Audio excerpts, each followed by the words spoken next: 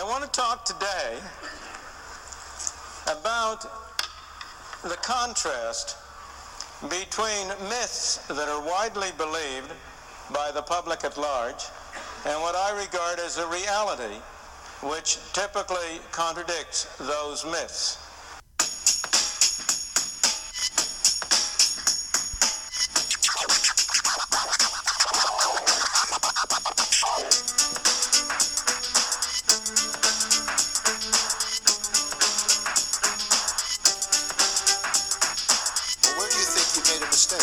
I made a mistake in presuming that the self-interest of organizations, specifically banks and others, were such that they were best capable of protecting their own shareholders.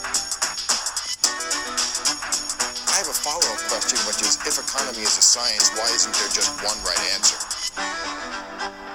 Capitalism, God's way of determining who is smart and who is poor.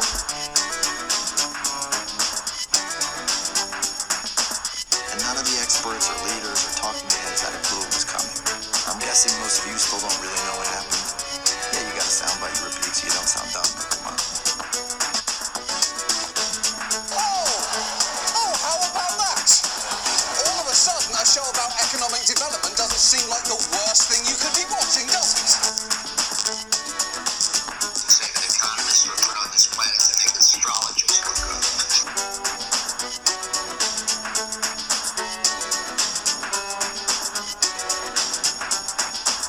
Economy, stupid.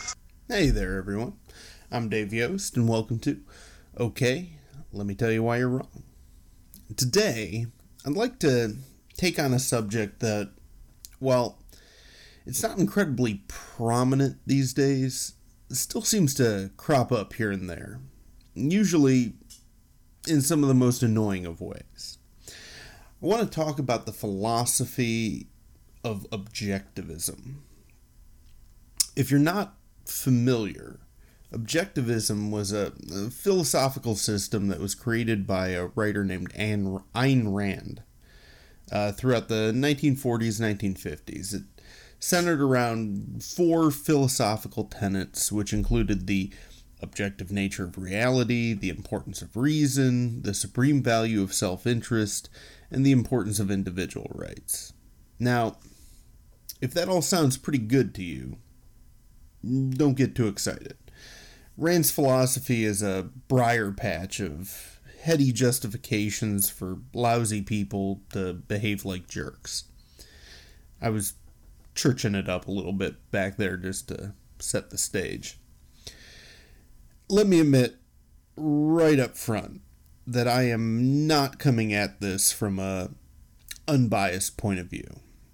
I am very biased when it comes to Ayn Rand and what she tries to pass off as intellectual philosophy. It's safe to say I'm not a fan. And I'm not even going to touch a fair amount of what constitutes objectivism here either. Purely philosophical questions are best left to philosophy podcasts. The reason that I get to talk about objectivism, however, is that Rand extended her philosophizing into including a generally incoherent economic theory. And that's what we're going to be getting into. I do want to be clear, the point of this episode isn't exclusively for me to bag on Ayn Rand and the economic aspects of objectivism, though that is a fringe benefit. The reason that I decided to do an episode on this subject is that I think that it dovetails nicely into a theme that we've touched on several times, which is that it's not uncommon for people, when it comes to economics, to have rigid opinions on the subject while failing to understand its fundamental ideas or being ignorant of them entirely.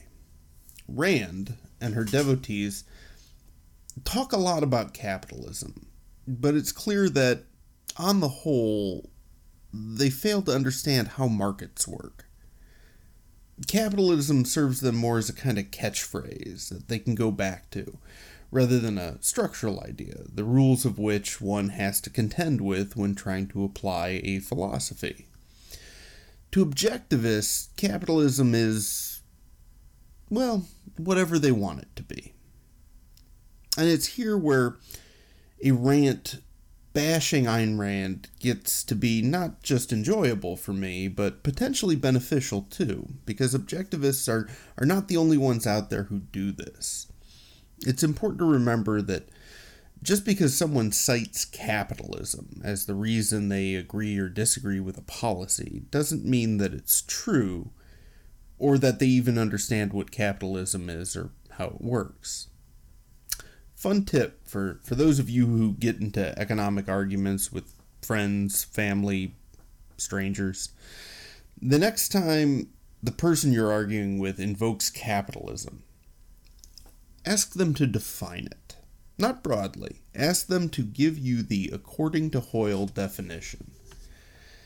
Now, admittedly, if they respond by saying, well, we gotta get the government off our backs, partial credit. Capitalism is simply a system where trade and industry are held and controlled privately, rather than by the state.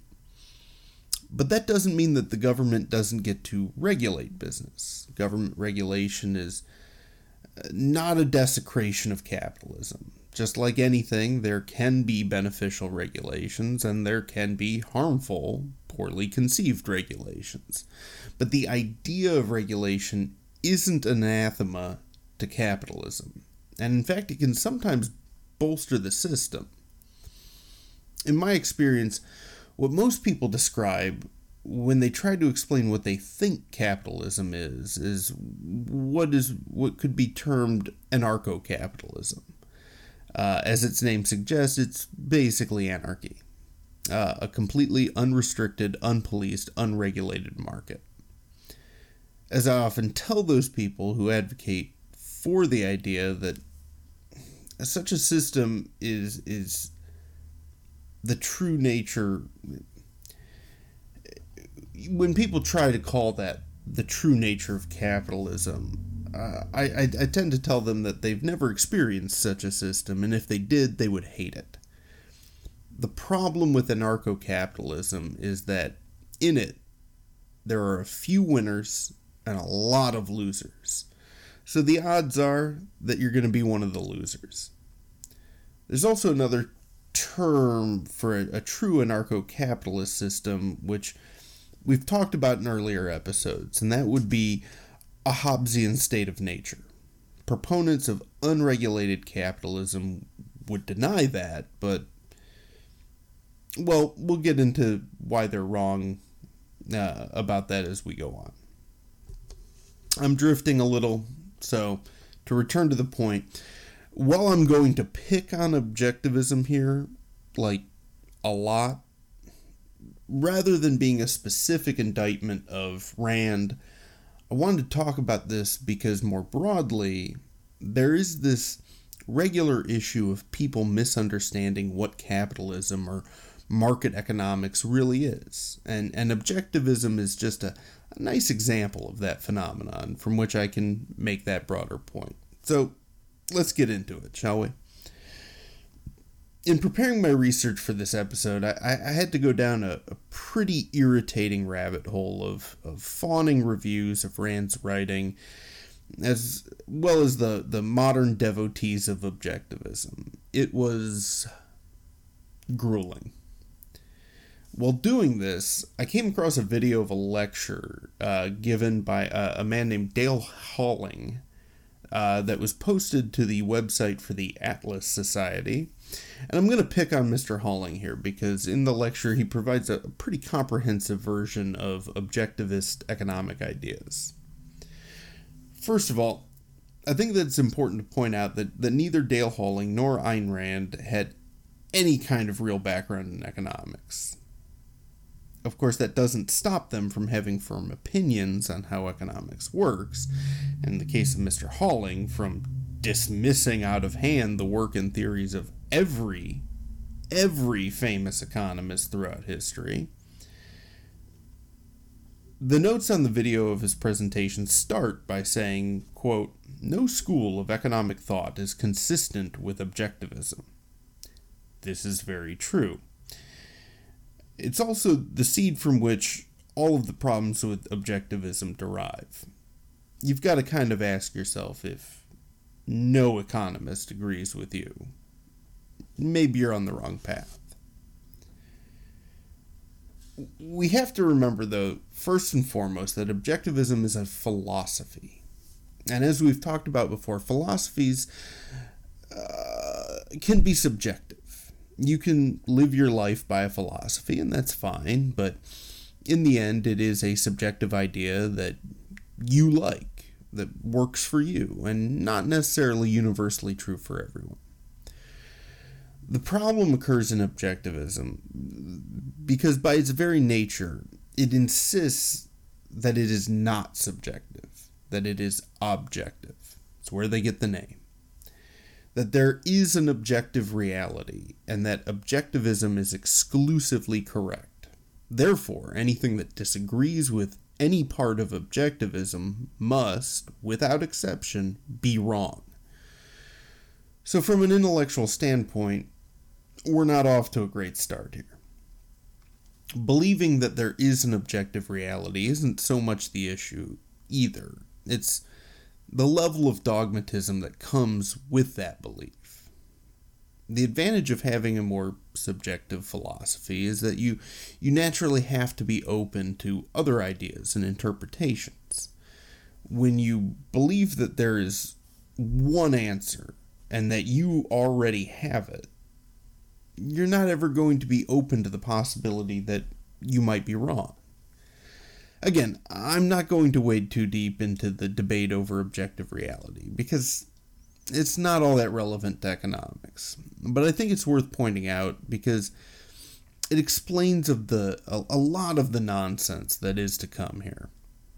So the thrust of Mr. Holling's presentation is centered around the idea that economists of all stripes and from all eras don't actually understand the fundamental truth about economics. But he and Ayn Rand do. One of the key problems that Holling points out is that he and Rand herself take issue with the way that economists define the study of economics. In his lecture, he says this. Some of our difficulties start with the very beginning of economics, one of which he complained about in Capitalism, the Unknown Ideal, is that economists attempt to study and devise a social system without any reference to man. And I think this is in part because of the very definition of economics, and the one that she analyzes in Capitalism, the Unknown Ideal, is very much similar to this one from Cliff Notes, which is economics is the study of how society allocates scarce resources and goods. And I think that's the one I was taught when I went to school. But if you think about that definition, it's inherently sort of a collectivist definition. And where did these scarce resources and goods come from? There have been some attempts to put man or people into the process, but if you look at the definition carefully, you still see it has sort of a collectivist bent. Now this is both shocking and unsurprising somehow. It's unsurprising because objectivism is inherently a self-focused philosophy. It's the reason that it's so tempting for people to climb on board with. And the idea that an objectivist would have to admit to any kind of reliance on anyone else is, well, it just doesn't square with a dogma that insists on the hollow empowerment of yourself. In objectivism, other people cannot play a critical role in your success because if they did, you might have to consider the fact that you may owe some of your accomplishments to their efforts, and that's just not something that Rand would allow for. Now that's fine as a philosophy. I wouldn't agree with that, but if you want to view the world in that way, you're free to do so. The problem comes when you try to insist that your philosophy is so objectively correct that it applies universally. And when you try to apply that kind of philosophy to economics, it just falls apart.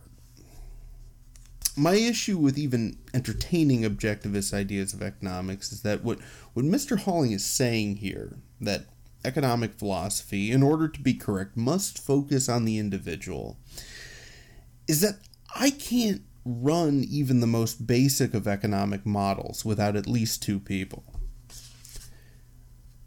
When they teach basic microeconomics in school, one of the earliest models that they show you is a series of graphs that describe what is called a pure exchange economy. Pure exchange economy is one where there is no production to worry about. There are no complicating variables. It's just two people. Each one has complete control over one commodity. And the commodities can be anything. Fish and berries, chocolate and coconuts, it doesn't matter. Person 1 has X number of one item, and person 2 has X number of the other. In this economy, both people want some of the other one's commodities, so they are going to agree to an exchange. Where this becomes an economy is in the two of them determining what the rate of exchange will be. After all, chocolate may be rarer or harder to get than coconuts, so it may not be a one-to-one swap.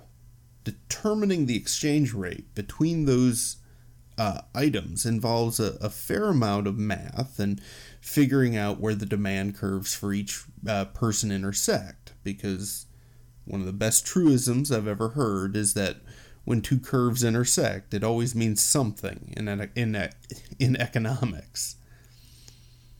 This will give you a contract curve, and that'll lead to Pareto optimal exchange. But, by the way, any terms in there that you didn't understand, don't worry, there will be future episodes about all of them. The point being, what I've just described there is the most basic economic version of a market. Markets only exist when an exchange is being made. And in order to make an exchange, you need at least two people. Without that exchange, economics doesn't exist. It is therefore, by its very nature, a social science. Now, if you want to be ludicrously reductionist, you could call that collectivism. But let's not be that silly. The idea that we depend on our interactions and exchanges with each other doesn't somehow lead us down a road to communism. It's just recognizing a point in fact. I've talked before about the myth of the individualist, that no one is truly self-reliant because at some point or another in your life you are going to do something or use something that required another person.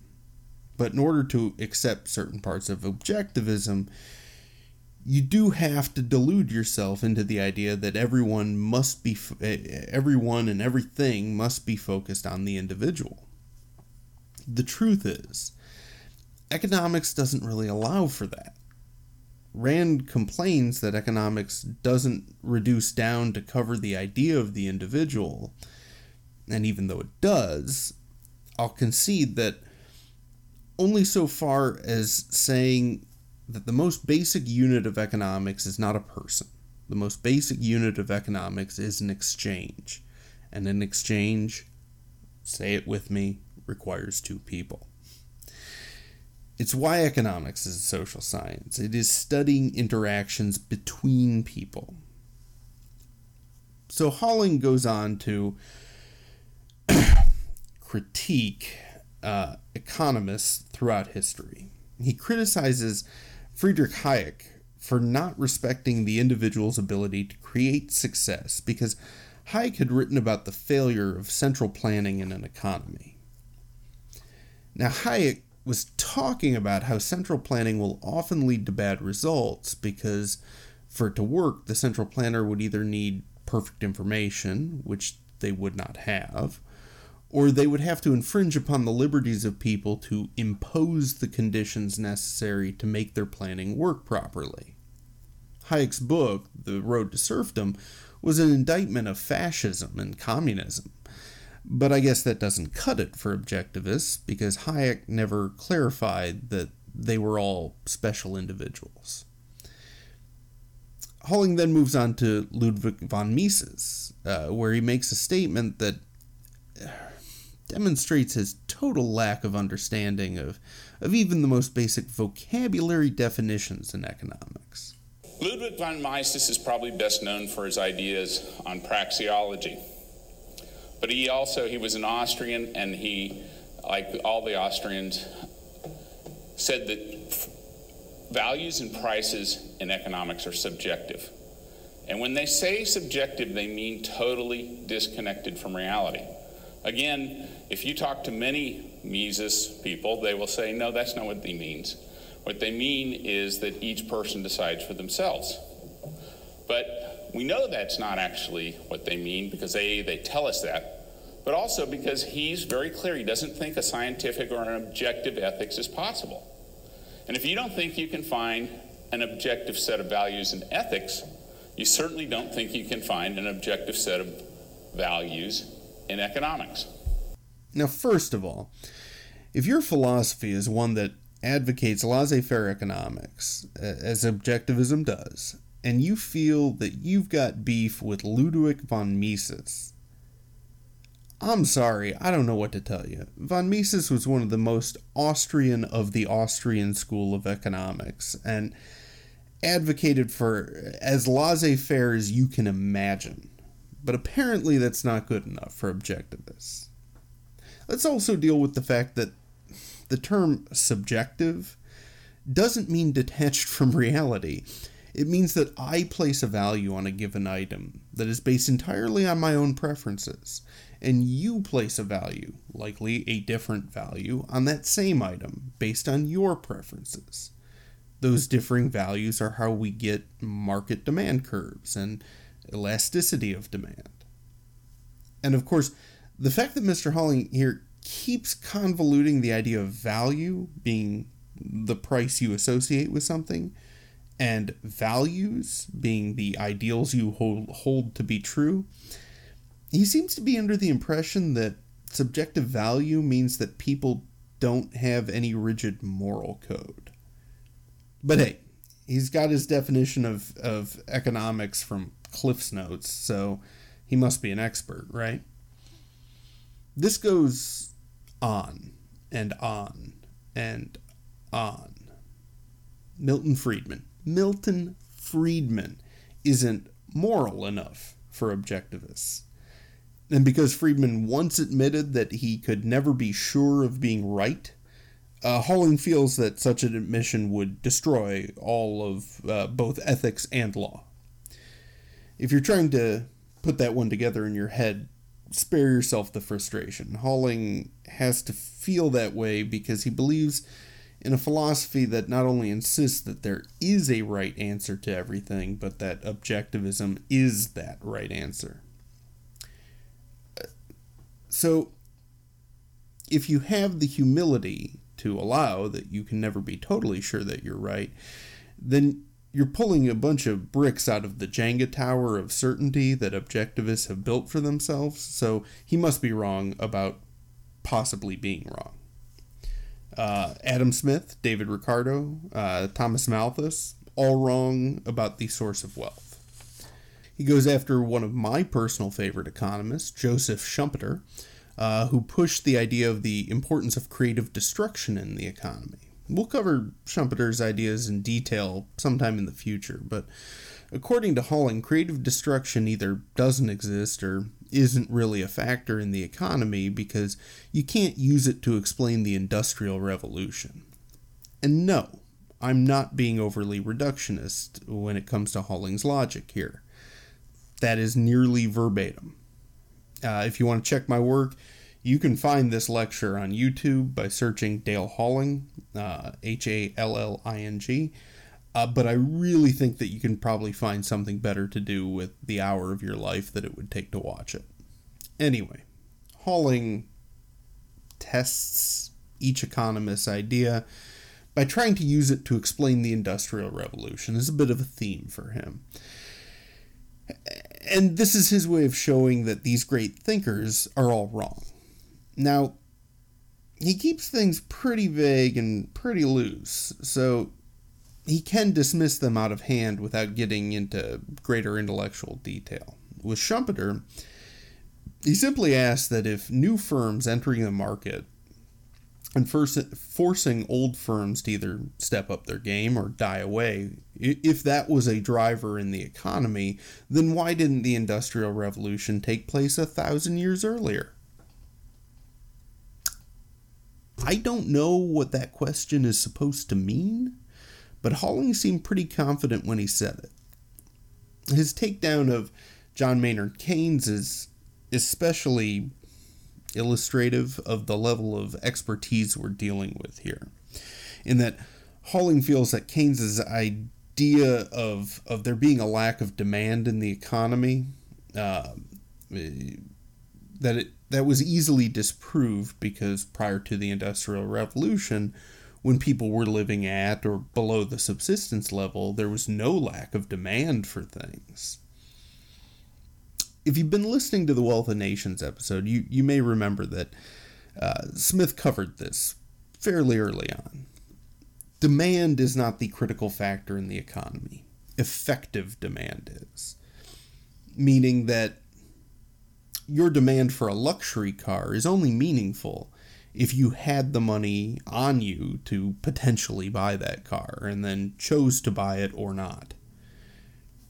Thankfully, someone actually calls Holling out on this during the Q&A portion, because I'll admit that at that point I was yelling at my computer quite a bit.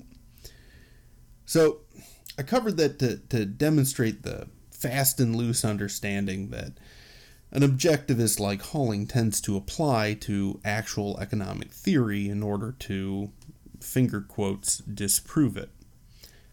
Let's transition now into what they actually believe. Holling clarifies his position like this. With that background, I want to start putting together a school or science of economics that I think is consistent with Ayn Rand's ideas. And I think we should start from the very beginning, where she complained about, which was the definition. And I propose the definition that economics is the study of how man obtains the things he needs to live. Now, this violates most people's definition because it's not a social definition. After all, economics is a social science. But I think actually there's no reason that it needs to be a social science. And what this shows is it applies to a person on a deserted island. It applies to Robinson Crusoe. And Robinson Crusoe, every day when he gets up, he has to decide, am I going to go fishing? Am I going to go hunting? Am I going to plant stuff? Am I going to dig a well? So he's making trades. And if he's not successful enough, then he doesn't gain enough calories and he dies. And so his currency, so to speak, or his accounting, are the calories he needs in order to live. And so this definition ties economics to reality, to biological reality of human beings. Now, this definition not only demonstrates to me that Dale Holling has never actually read any kind of text on economics, but also that he's never actually read Daniel Defoe's Robinson Crusoe. Well, yes, Crusoe is stranded on an island. He eventually frees and teams up with Friday, and later, with the help of a few other castaways and a ship of mutineers, is able to escape the island. I've already covered how economics is a social science, but I will take on Holling's definition and say that if you think economics is the study of how man obtains those things he needs to live, okay. But the answer is through exchange and cooperation, so your whole individualist idea is kind of busted there. He goes on to further define the driving force in the economy this way. So what's the source of economic growth? Well, it's inventions, and this really should not be surprising to fans of Ayn Rand. Man's main survival tool is his ability to reason. But he can't just think about his problems. He's actually got to create something. And when he creates something to solve an objective problem, that's an invention. Now, you also do production, or really reproduction. You recreate the invention over and over to disseminate it. That gets you to some maybe optimum level, but if you want to continue to increase your standard of living, you've got to create new things that are more efficient and more effective. Of course, as an objectivist, this idea should come as no surprise to anyone. It should also come as no surprise that Dale Halling makes a living as a patent attorney. Invention, or increased technology, is actually a driver of economic growth, but Halling uses the term invention for a very specific reason. He needs to use the word because invention is the act of an individual. He practically dismisses the importance of production and dissemination because those acts require other people. He wants to frame this in terms of invention because it elevates the individual achievement and ignores the role of society.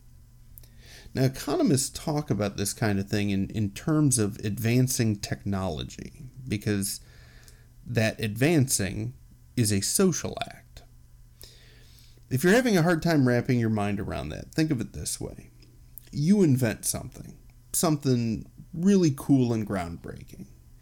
This is 2018, so let's assume that it's some kind of app that does something revolutionary.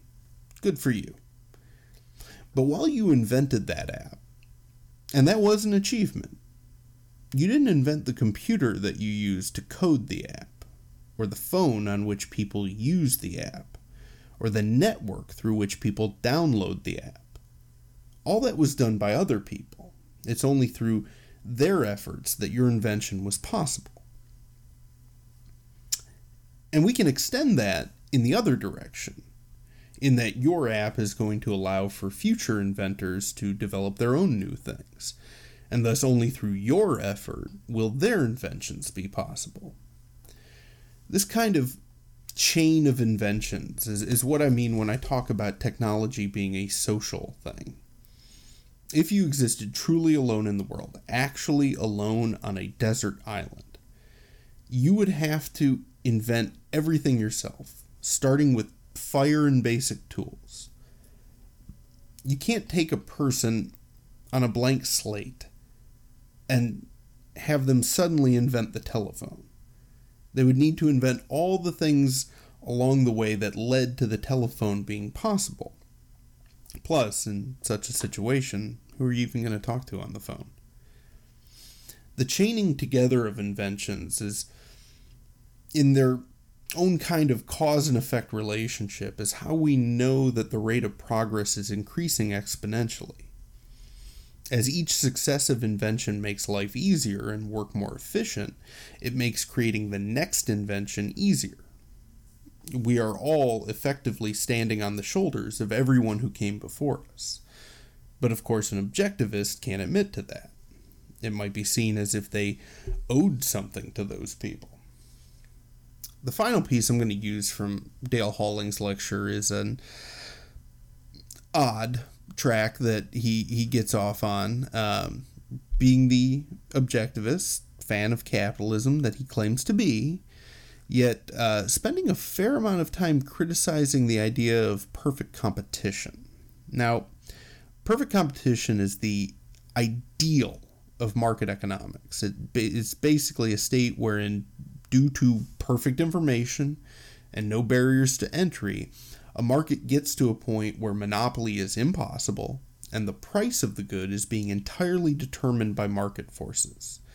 In short, perfect competition is market economics perfected. This is what Dale Halling thinks of it. My idea of perfect competition, if you want to visualize it, is this picture right here. And I see that picture as a bunch of rice farmers in China during the Cultural Revolution. I don't know if that's really true. They're all wearing the same clothes, using the same technology, not allowed to do anything different, and they're all producing the same rice. You know what that's a recipe for? That's a recipe for economic disaster and starvation. Perfect competition is a theory of altruism and or slavery masquerading as a scientific theory. Again, we should not be surprised by this. And it's where we get into the really devious part of objectivism. Halling feels that perfect competition is some kind of collectivist trap because He fails to understand the fundamental truth of free market economics. The truth being that it always favors the consumer, not the producer. Free markets can make a producer wealthy, but only so long as they bend to the will of the consumer and offer a better product at a lower price. But that idea doesn't work for objectivists because it doesn't involve deifying the producer. It actually makes life pretty hard for them.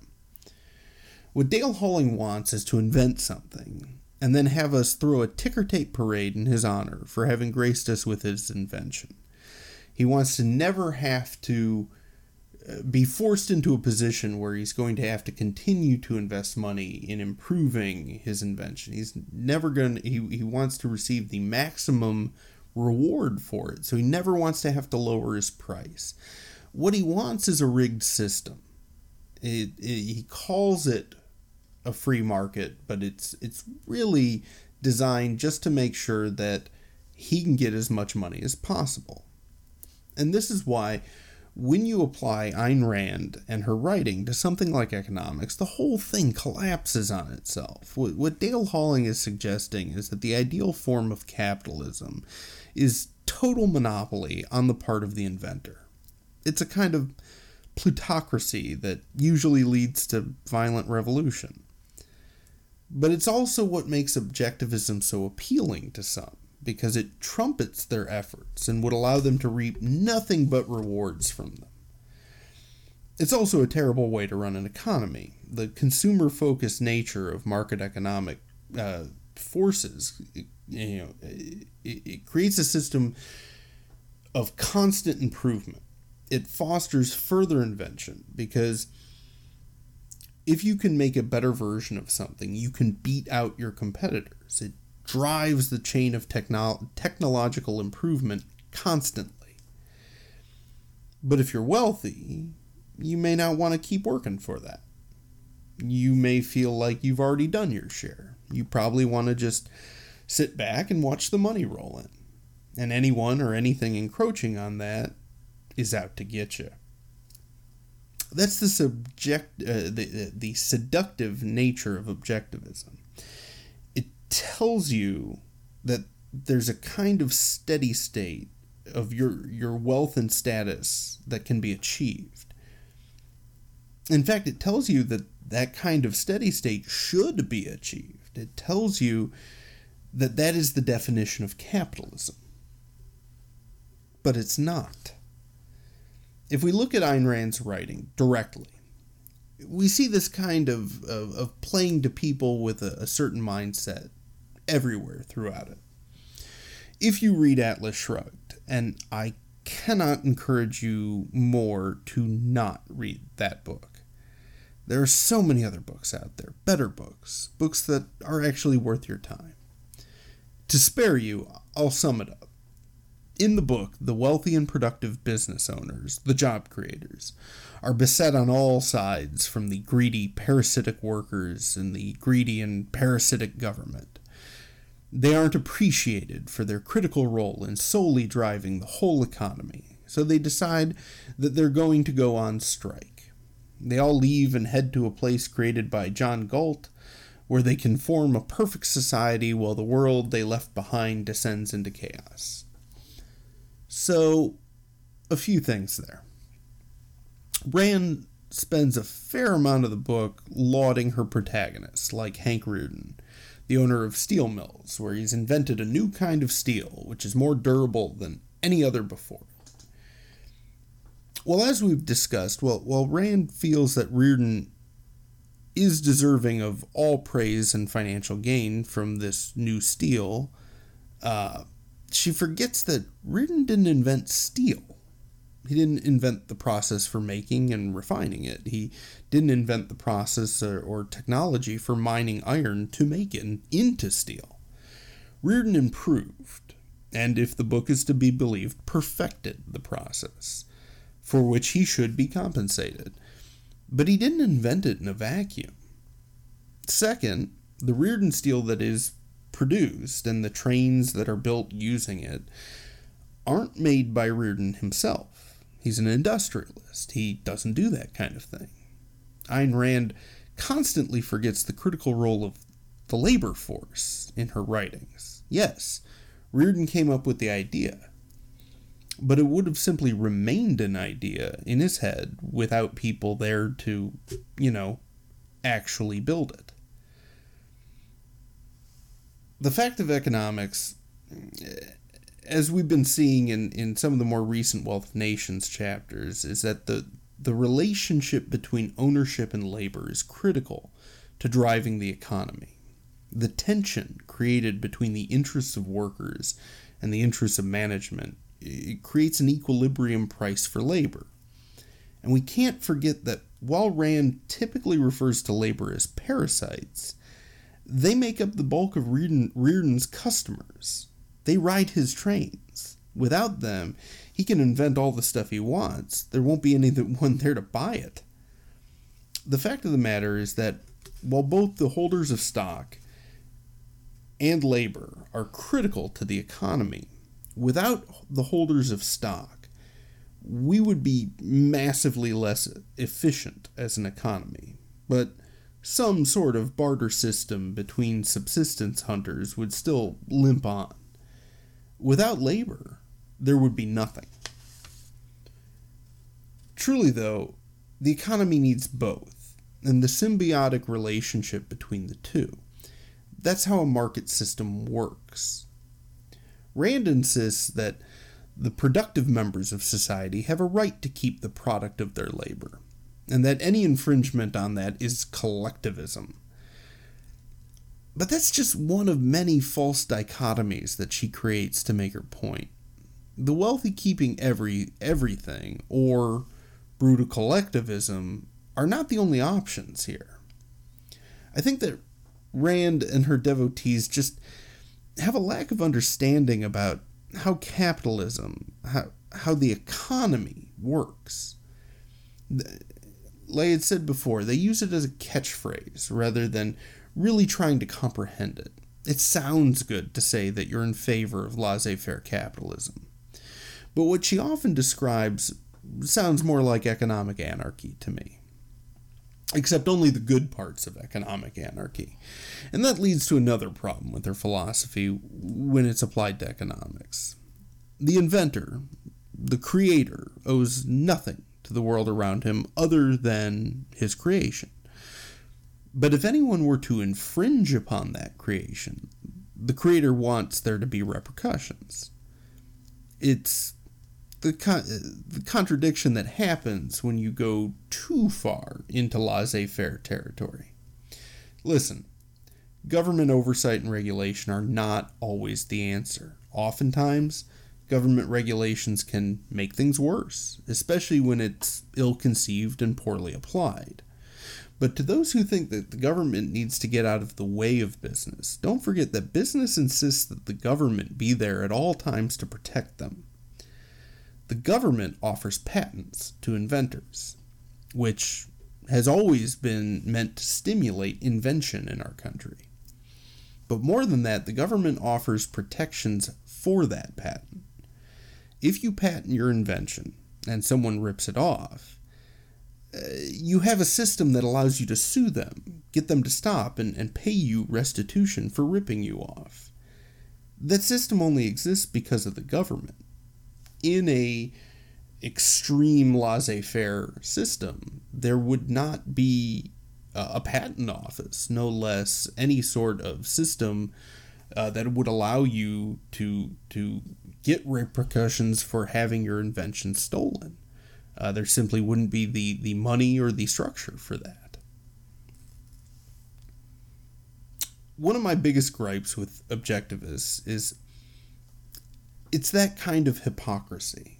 They want the parasites and the government to get off their back, but the minute they scrape their knee, they call for mommy. Rand is technically correct with her insistence on the pursuit of self-interest. It's one of the key tenets of objectivism.